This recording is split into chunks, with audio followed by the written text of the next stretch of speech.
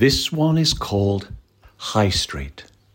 Shops like old teeth yellowing now, fading smiles like dawn on a winter's day, boarded up, shutters down. People given up, just walking around, no conversations, 'cause nobody's got the time, leaning against broken doors. No reason, just time.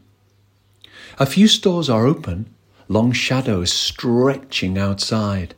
Dust and memories, what's left of good times. High is the low, and low is the outgoing tide. A dog scratches on the sidewalk. The bakery's still open, on the corner by the bus stop. Someone calls from a window, "Hey love, got time to talk?" Turning around, "Do you mean me?"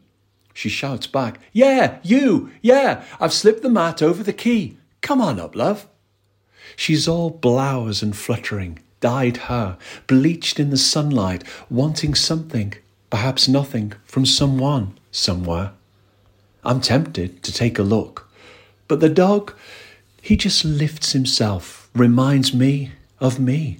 I'm just turning around. He's biting his tail, chasing the litter at my feet. I walk on, past the church, the warehouse, the terraces in bright red brick, finding my way, walking along these unforgiving times, the high street left abandoned for another day.